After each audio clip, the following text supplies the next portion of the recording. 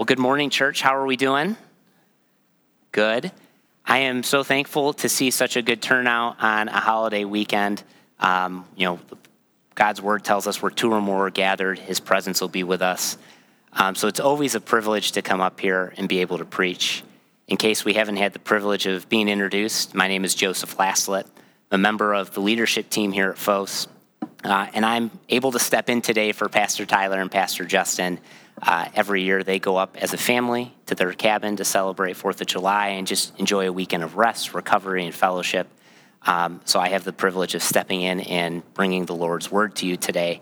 But as I thought and prepared this text today, I also just dwelled on the fact that it's a big responsibility to bring God's word to his church and preach it. We're told that teachers are held to a higher standard. And as I prayed and dwelt on that, obviously a lot of work goes in to prepare this and make sure it's delivered to you the way God would intend it. But I also thought about 1 Peter, where it tells all Christians to prepare their mind for action. And so my heart and prayer really for all of you this week as I went through this message was that you would come in here ready to receive what the Lord has prepared for you. I truly believe there's something for everybody from today's teaching. Whether you've been a believer for many years or maybe you're living without God in your life. He's coming after you. He loves you. And so I really want that to sit in and dwell in. But as my dad said, we're wrapping up our series, A Tale of Two Kings. And so we've been going through this for 6 months. And this series has really been a study through the book of 1 Samuel, where we've looked at the first two anointed kings of Israel. We have King Saul, who is, I call it the people's king. He's the king that the people asked God for. And he ruled and actually had some really great victories that God gave him early on. But eventually, his pride got in the way. He rejected God. And God raised up David, who would eventually take Saul's place. And really, the last couple of months, we've been living in that tension where Saul is still king of Israel. He's pursuing David, trying to kill David. But yet, God is preparing the way to move Saul aside and raise David up. And we saw last week, David had hit his rock bottom. He was living a compromised state, sinning.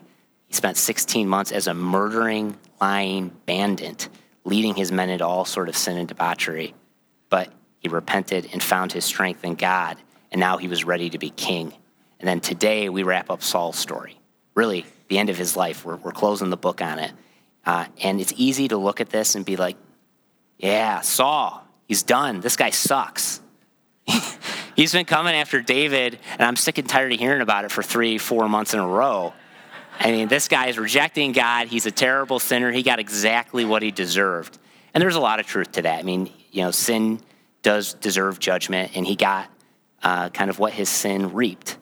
But I want us to look at the other side of it and really understand that Saul's life is a tragedy. And that's what I've called this sermon today, the tragedy of King Saul. Because while he was the people's king, God did bless him, anoint him, and wanted to use him, and ultimately wanted a relationship with him. And yet Saul couldn't get out of his own way. Everything was about him. And so ultimately, his life turns into a tragedy. And my hope is I want to go through the full scale and scope of his tragedy, look at how he rejected God, look at the death and destruction that his sin and pride produced, and ultimately look at the ultimate form of his tragedy, right? He failed to repent and turn back to God. That's ultimately what makes it a tragedy and not a fairy tale. And my heart behind this text is really twofold. One, if you're here today and maybe you're living out that same tragedy. You've rejected God. Sin is running rampant in your life. It's not only causing distress, destruction for you, but it's affecting those around you. I don't want you to live out that third leg of that tragedy. It's never too late to repent and turn back to Christ and have that abundant life that he promises you. So I want to go through that so your heart is moved and you see that God doesn't want you to have to bear the weight of that judgment. He wants you to repent and return to him. But the second heart is for many of us here who are committed to following Christ, I want to give us a heart for people who are living that tragedy. Because you can see a story like King Saul, and you can just really hate the guy. And it can be simple in your life. Maybe your coworkers, your bosses are disrespecting you. You've got friends that have betrayed you. You've got family that doesn't support you like they should. And you can see these people living this life of sin. And it's okay to hate the sin. But I don't want us to be so hateful toward them that we don't live out our Great Commission. I want us to have that same compassion and mercy that Jesus had for us to go after people. And so I think looking at the full depth of that tragedy is going to help give us that heart. And so that's really the goal for today. And so my first point and where I'll start is, Saul's life's a tragedy because he rejected God. And in 1 Chronicles chapter 10, the author actually gives us a retelling of Saul's last days. And he gives the spiritual reason for Saul's death. It says it here in 1 Chronicles 10, picking it up in verse 13. Saul died for his unfaithfulness to the Lord because he did not keep the Lord's word. He even consulted a medium for guidance, but he did not inquire of the Lord. So the Lord put him to death and turned his kingdom over to David, son of Jesse. Ultimately, what we see is it isn't the Philistines who took out Saul. God used the Philistines, but because of his pride, Saul opposed God, and God, after years of mercy and patience, brought out his judgment upon Saul. And what you see is unfaithfulness, disobedience, consulting a medium. These are all forms of rejection. When you look at these individually, you really see that played out. I mean, what does it mean to be unfaithful? And I think the best illustration for this is a married couple, right? And it's actually one that Jesus uses very often in his gospel accounts. If you're married to your spouse, you are to be faithful to them. That means that is the one person for you. You're not finding sex and pleasure outside of marriage. And if you do that, it is unfaithful to the spouse. Ultimately, you aren't committed to them. You're committed to yourself and your pleasure. And in the same way, why Saul looked like he had all the outward appearances of a good relationship with Christ, especially early on when he was getting victories over the Philistines. Ultimately, he wasn't faithful and committed to Christ. His loyalty didn't primarily lie there. It was in himself. His pride was always preeminent and above God. And then that plays out even further, disobedience. We see this throughout the book. I mean, really where God pulls his blessing off of Saul is when he tells Saul to wait for Samuel to come, prepare the burnt offering, and then at that time you can go and fight the Philistines. But things were looking really dicey. He didn't trust God's timing, and he was disobedient. And yet you see Samuel confronts him, and God doesn't immediately pull his blessing away from Saul. He confronts him, gives him the opportunity to confess and repent. He doesn't do it, makes excuses, and at that point his blessing is removed. And this is important because we listen to what we're loyal to, right? If you're not loyal to something, why do you care what that person has to say? You're not going to listen to it. And so when you see Saul's life in a continual pattern of disobedience, with his actions, he is continually choosing to reject God. And how many people out there do that, even within the church?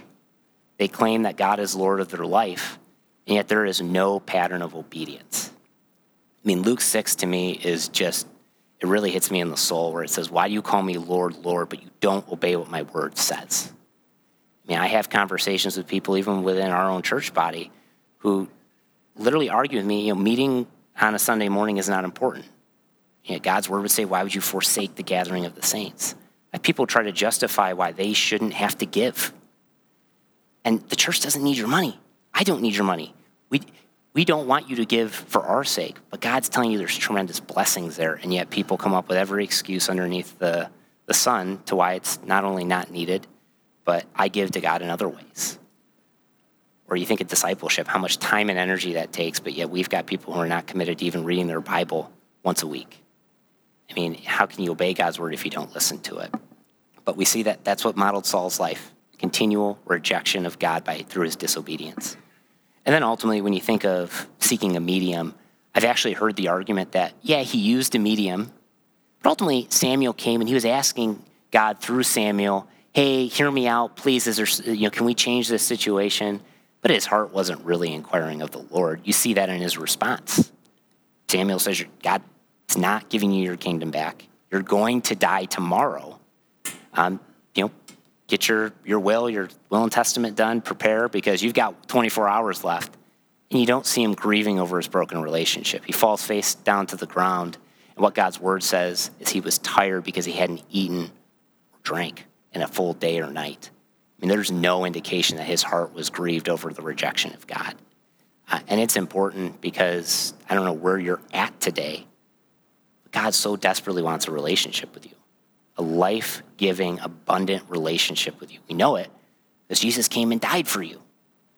He literally became the bridge so that we could be reconciled with him. And yet, like Saul, how often do people out there, even within the church, reject God?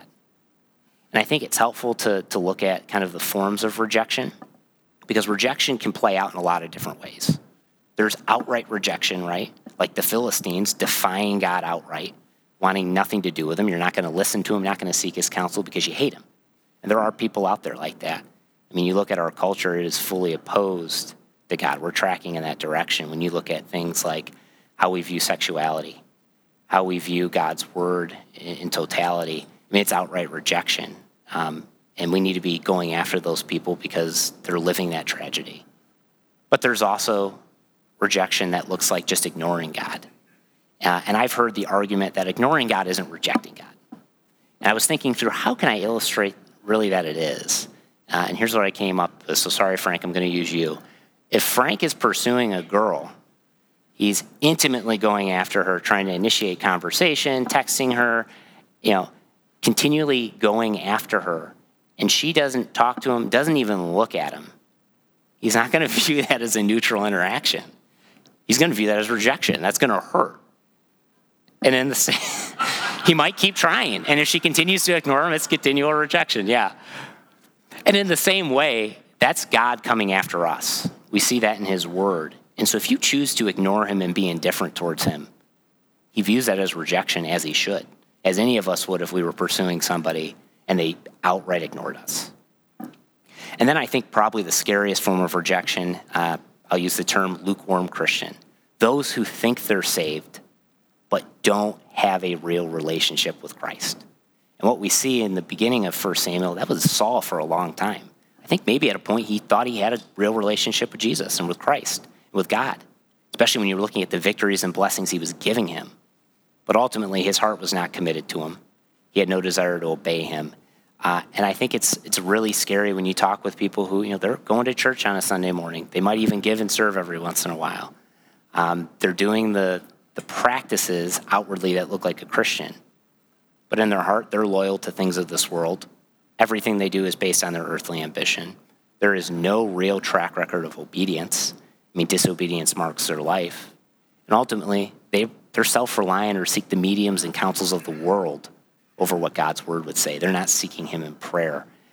And I'm not here to cast judgment on whether you're saved or not. I would just say, James is very clear, faith without works is dead. So when you look at the totality of your life, it's the question of, was the tree dead when I planted it, or did it die after I planted it? Can you lose your salvation, or did you never have it to begin with? There's theological arguments and strong cases that have been made throughout church history.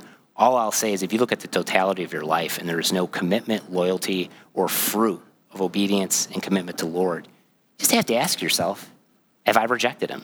And if you have, I'm thankful that maybe that's coming to light today because it's not too late to turn from rejection to repentance. That would be my heart for you. And so that's the third way we can reject God. But there is also a way you can reject God where you are saved, but you're rejecting him daily with your actions. I mean, this was David for 16 months, right? He was still the man after God's own heart.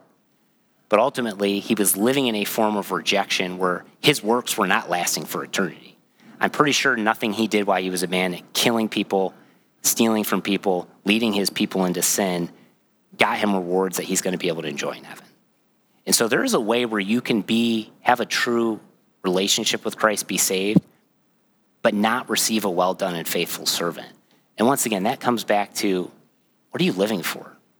Philippians would tell us, those who are enemies of the cross are those who are seeking after things of the earth.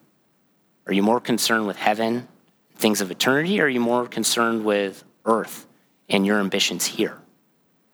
Look at your life. Are you actually seeking to be obedient to what God's word says, especially if you disagree with it? Then ultimately, what does it look like to seek counsel? Are you in God's word? Are you seeking him in prayer? And ultimately, if you are in the family of Christ but living in a way that has periods of rejection, repentance isn't a one-time thing. You continually repent and turn back, and God's grace is always there to fill you up. So that's the first element of how Saul's life is a tragedy. But the second way is really the death and destruction that Saul's sin caused. And I love how verse 6 just basically summarizes chapter 31. It says, so on that day, Saul died together with his 3 sons, his armor bearer, and all his men. And we see that sin always has consequences. And almost always the consequences aren't just focused on the person who's sinning. It affects all those around them, all those that are tied to that person. And so I just want to spend really a few minutes going through each of the three layers, how it affected the people Saul was leading, how it was affecting his family, and ultimately how it affected him. And when we look at Israel, by the very definition, leadership means to lead the people who are following you on the same path you're going. And so Saul chose pride. He chose to reject God and put himself in direct opposition to God. So we're told that God opposes the proud. And so by definition, all the people who are standing with Saul are standing against God. That doesn't mean they weren't saved. We know Jonathan was a man after his own heart. But it brought destruction and pain to the people who were following Saul because he was leading them in a dangerous direction. And I just look at it, and the standard hasn't changed. If anything, it's been risen. When you look at God's word and the standard that God has for overseers, deacons, people who are leading within his church, I would encourage you this week to go read 1 Timothy chapter 3. Paul lays out the qualifications for overseers and deacons, and it's a high standard. The heart calling is extremely high. And God lays that out there because as leaders within the church, if we lead you astray, it can have disastrous ramifications for your faith and for your life. Absolutely disastrous. And I will say the leaders here at Phos take that very, very seriously. Even on our last elder meeting, we had some real conversations about accountability. And nobody here is missing the standards in 1 Timothy, but it's this calling if we can always be better. We want to be better for you. We're a work in progress too. And what we see with David in 1 Samuel is for a while he walked really good with the Lord, but if you're not continually striving toward holiness, you can drift down. And if you're leading people, that can have disastrous effects. I'm sure if you've been in the church long enough, you've seen a pastor with some sort of moral failure. Often does that just cause a schism in the church, disunity within the church. Sometimes that church post literally shuts down. And how sad is that when a lot of times these are people who love the Lord, but they weren't committed to holiness, to the standards that God had set. And I would say it extends even beyond those in church leadership. If you are a Christian, those standards in 1 Timothy 3 should be what you are aspiring to. Because the reality is every single person in this room has influence. And we really need to take it seriously. It might only be with one person. It might be one of your friends. Could be a family member. Could be a coworker. Could be somebody in your community group. And what you do matters and will have an impact on them. You have influence and leadership with somebody. You don't want to waste it. You don't want to make the teachings of Christ look unappealing because of the way you're living. So we need to take that seriously. And then the second way we see Saul's sin produce death and destruction is what came upon his own family. And it happened before this chapter, right? Jonathan and David were best friends. They had a covenant with each other. Yet because of Saul's sin, he put a wedge between that. They were still friends, but they weren't able to fellowship on a daily basis. Ultimately, what we see here is while Jonathan was trying to save David, he had respect and loyalty to his dad. And actually, they ended up on opposite sides. Saul's daughter was married to David. And yet what do we see? Because of that, because of Saul pursuing David, that marriage gets ripped apart. And we know from God's word that is never God's intention. He loves marriage. And then what we see today is 3 of Saul's sons die in battle fighting with him. And it's important because it matters what foundation you set your family on. And so regardless of your position in the family, this point's important, but I really want to hone in for those who are going to be leading their household, specifically parents or young adults here who one day will be married. It is critically important that you lay a foundation of holiness for your family if you desire what's best for them. And this is clearly laid out in Luke chapter 6, verse 46, where Jesus says the following: "Why do you call me Lord, Lord, and don't do the things that I say? I will show you what someone is like who comes to me, hears my words, and acts on them. He is like a man building a house who dug deep and laid the foundation on the rock. When the flood came and the river crashed against that house, he could not shake it because it was well built. But the one who hears and does not act is like a man who built a house on the ground without a foundation. The river crashed against it, and immediately it collapsed. And the destruction of that house was great." It's important, you can set somebody on a holy foundation and they can choose to jump in the water, can choose to reject God. Somebody can be in a household that's built on sand and God can grab them out of the water and save them. But as far as pain and destruction that they may have to experience in their life, I don't think I have to even convince you from Scripture that that's true. You talk to anybody who's been in a house with an alcoholic parent or an abusive parent or somebody who's got a gambling problem, clearly that doesn't just affect that individual, it affects everybody under that house. And in the same way, when we think of, especially those within the family of Christ, really one thing that I see and it breaks my heart, somebody who's professed Christian, but they're not pursuing holiness, they're living for worldly things. When you think of your children, they follow actions. They see what you prioritize. Meaning, if you say you love Jesus, but everything you do shows that you love money and building your business or building your kingdom or building, maybe you love pleasure and vacations, I don't know what it is. That's what they're going to see. And honestly, when I talk to a lot of young adults, especially back in my days where I was in a young adults ministry, fellowshipping with people, you see that. That affects their life, and they think Jesus is something you add into your life versus something you place at the top and Lord of your life. And so we need to take that foundation seriously. And on the flip side, I have personally experienced the benefits of being placed on a good foundation, the family legacy that I have. Now, my profession of faith, once again, that was an individual decision. But one of the main reasons I'm up here, preaching the Word of God, having an abundant life with Jesus, is because of my family. I think of my parents committing to raising me up in the way I should go. I can't tell you how many times I've asked my dad for advice, and he's held me accountable to God's Word when I'm doing something stupid. And also, when I needed advice, he doesn't just give me his opinion, he points me to God's Word and says, what would God have you do? Or I think of when I was a college student and I was living in depravity and just being a horrible sinner. My dad didn't pound me with wrath and justice. He held me accountable, but then he showed me patience and forgiveness, modeled that patience and forgiveness that Jesus has with the hope that I would repent and turn back to the ways of the Lord.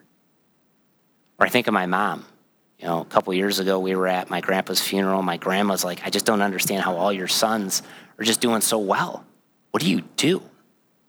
My mom's answer was, I prayed with them. She didn't just pray for us, she prayed with us. As families, as head of households, do we pray with our kids? Do we model that as a daily practice? Not just pray for them, but pray with them. Or I think of my brothers who model sacrifice and radical generosity that sometimes just appears foolish. They're always looking out for the well-being of others. Sometimes we give them a hard time about how they use their money. But if they see a need, they're going to meet it. They are storing up treasures in heaven. And even beyond my immediate family, I look at my grandpa, who cast his earthly ambitions to the side, sold his own farm to go be a pastor, plant churches in Kenya. And at the beginning of this year, we had his funeral, and all you heard was, this was a man who committed his life to discipleship, to pouring into others, to calling them to holiness. That legacy had a real impact on me. That can have a real impact on your families. So we need to be committed to holiness.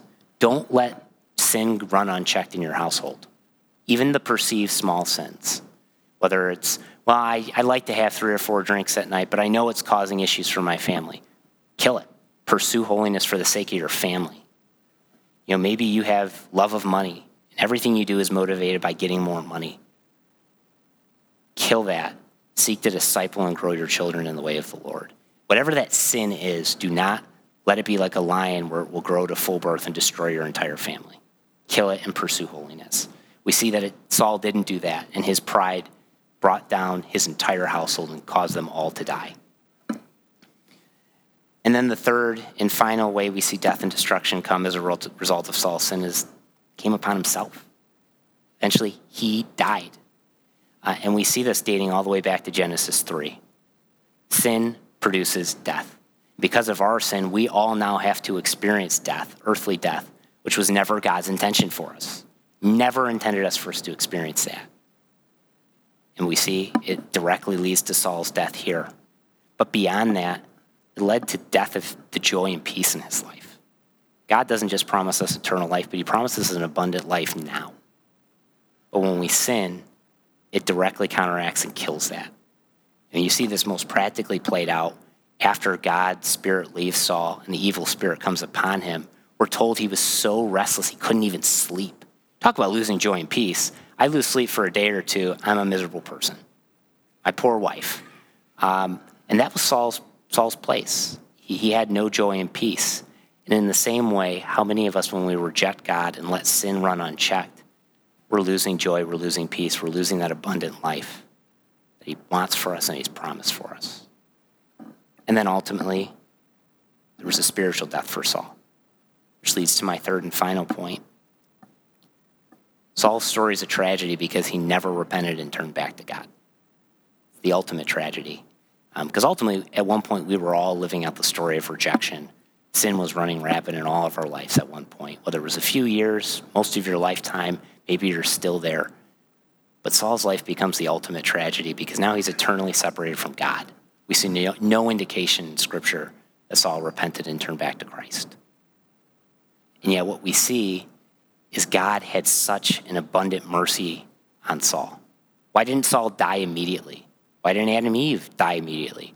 Why don't you drop dead the second you sin? Because God has mercy on you.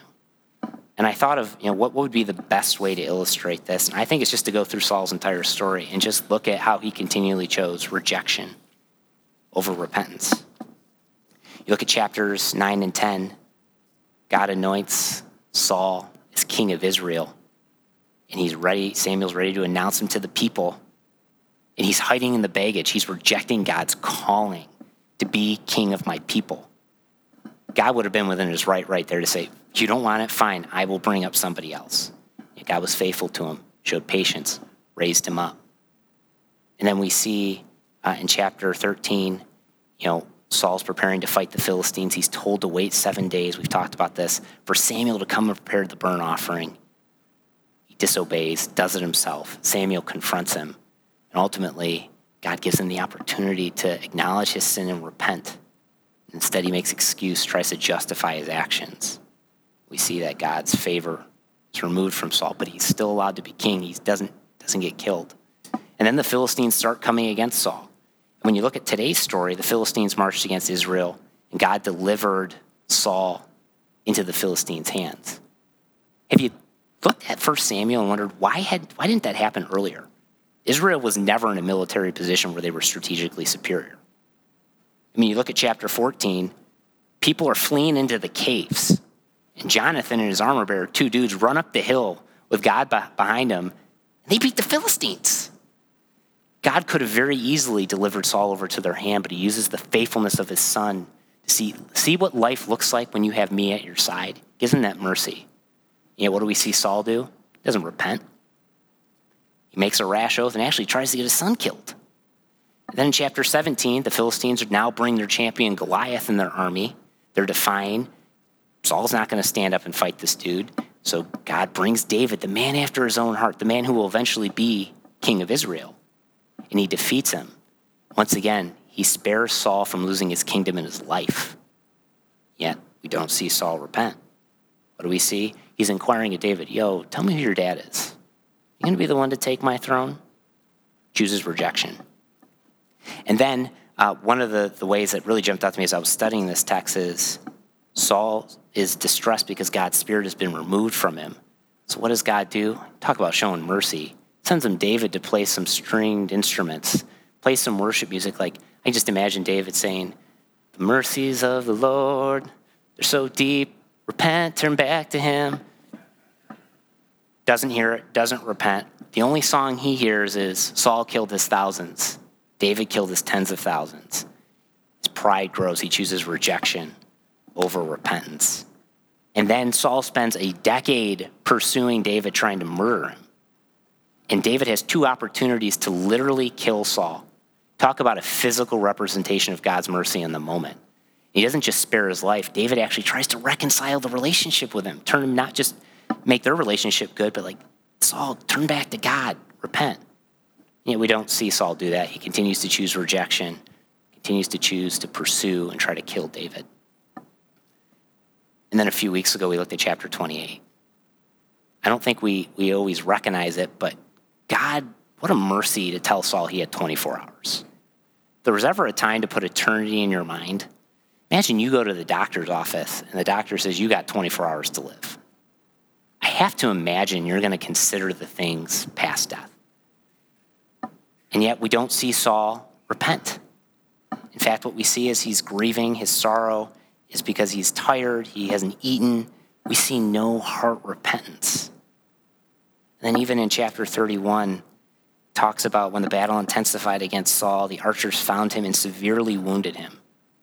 That arrow could have gone through his head and killed him immediately. Yet what a mercy that even in that battle where God was going to kill him, he allows him to be on the battlefield and slowly dying. He had his thief on the cross moment. He could have repented in his final minutes, been with Christ for eternity. You don't see a heart of repentance. You see, even in death, he is focused on his pride. I don't want to be tortured and humiliated. It's not that I want to be with Christ. Continually chooses rejection over repentance. And what's sad is there's so many out there who live out that same tragedy. I mean, I don't know what your story looks like, but I'm sure if you sat down, created an Excel spreadsheet, and went through your life, you would just see God's mercy and patience towards you over and over and over again. There's no greater evidence of that by the fact that you are here today. God is saying, just in his word, the return of Christ is going to happen soon. It's going to happen suddenly. Tells us our life is but a vapor. You may only have 24 hours. You may only have 24 minutes. But you're here today. Don't assume you have a lifetime to repent. Turn back. I think this is most clearly illustrated in Romans 2. This just really hits me. Romans 2, verse 4, where it says, "Do you despise the riches of his kindness, restraint, patience, not recognizing that God's kindness is intended to lead you to repentance?" And the phrase his riches, when you think of Elon Musk or Jeff Bezos, you think of the amount of net worth that's out there, and you attribute that terminology to God. His grace is so deep. Humanity can't deplete it. No matter how much you've sinned, how far you've gone, God's grace can capture you. And he's so patient. He's shown such restraint. And it's for the purpose of leading all of us into repentance, into relationship with him. And it just saddens me when you read that. Do you despise the riches? How many people just spit in his face? All he wants to do is give you good things, an abundant life. He wants to call you into that life-giving relationship. And he came down and paid the most humiliating price you could possibly pay when he died on that cross. And yet people spit and reject in his face. And even Christians who have accepted that reject him and spit in his face with the way they live. I don't know what sin is running rampant in your life, but kill it. Repent. Turn back to Christ. Don't let it steal your peace. Don't let it steal your joy. He has so much more for you. Maybe you're here today. At Phos, we never come up here and preach without giving a gospel call. And really, this sermon today is essentially a sermon about the gospel. It's really what it is. King Saul and King David were really living the same path. When you look at the last 4 chapters, David was living in rejection and compromise. Saul has clearly been living in rejection and compromise. Sin is causing destruction for the people they're leading. It's causing havoc in their families, causing havoc in their lives. The only difference between David and Saul, and why David is a man after God's own heart, is he loves Christ and he chooses to repent. Think of chapter 30 last week. David found his strength in the Lord. He didn't earn it. He didn't bargain for it. He found it. It was freely given to him. All he had to do was acknowledge, repent, and accept at that time what God was going to give him. That same opportunity is available to you today if you don't know Jesus Christ. He loves you. Yes, you've rejected him, maybe outright. Maybe you just ignored him. Maybe you're sitting here and say, well, I thought I had a profession, but I've really never committed my life to Christ. He's calling you, repent. Come to me, confessing with your mouth and truly believing in your heart that Jesus Christ died for your sins in place of the wrath that you deserve to take on. By that repentance and turning to him, he gives you the free gift of grace and turns your tragedy into a fairy tale. He wants that for you. He wants that for you. If you're here and you want to make that profession, please come talk to me. Come talk to my father who did announcements. We would love to pray with you. We'd love to get you involved in community so you can begin that sanctification and discipleship journey. We want to help you have that abundant life that he promises you. We don't want you to continue to live out that tragedy like Saul did. So with that, let's pray.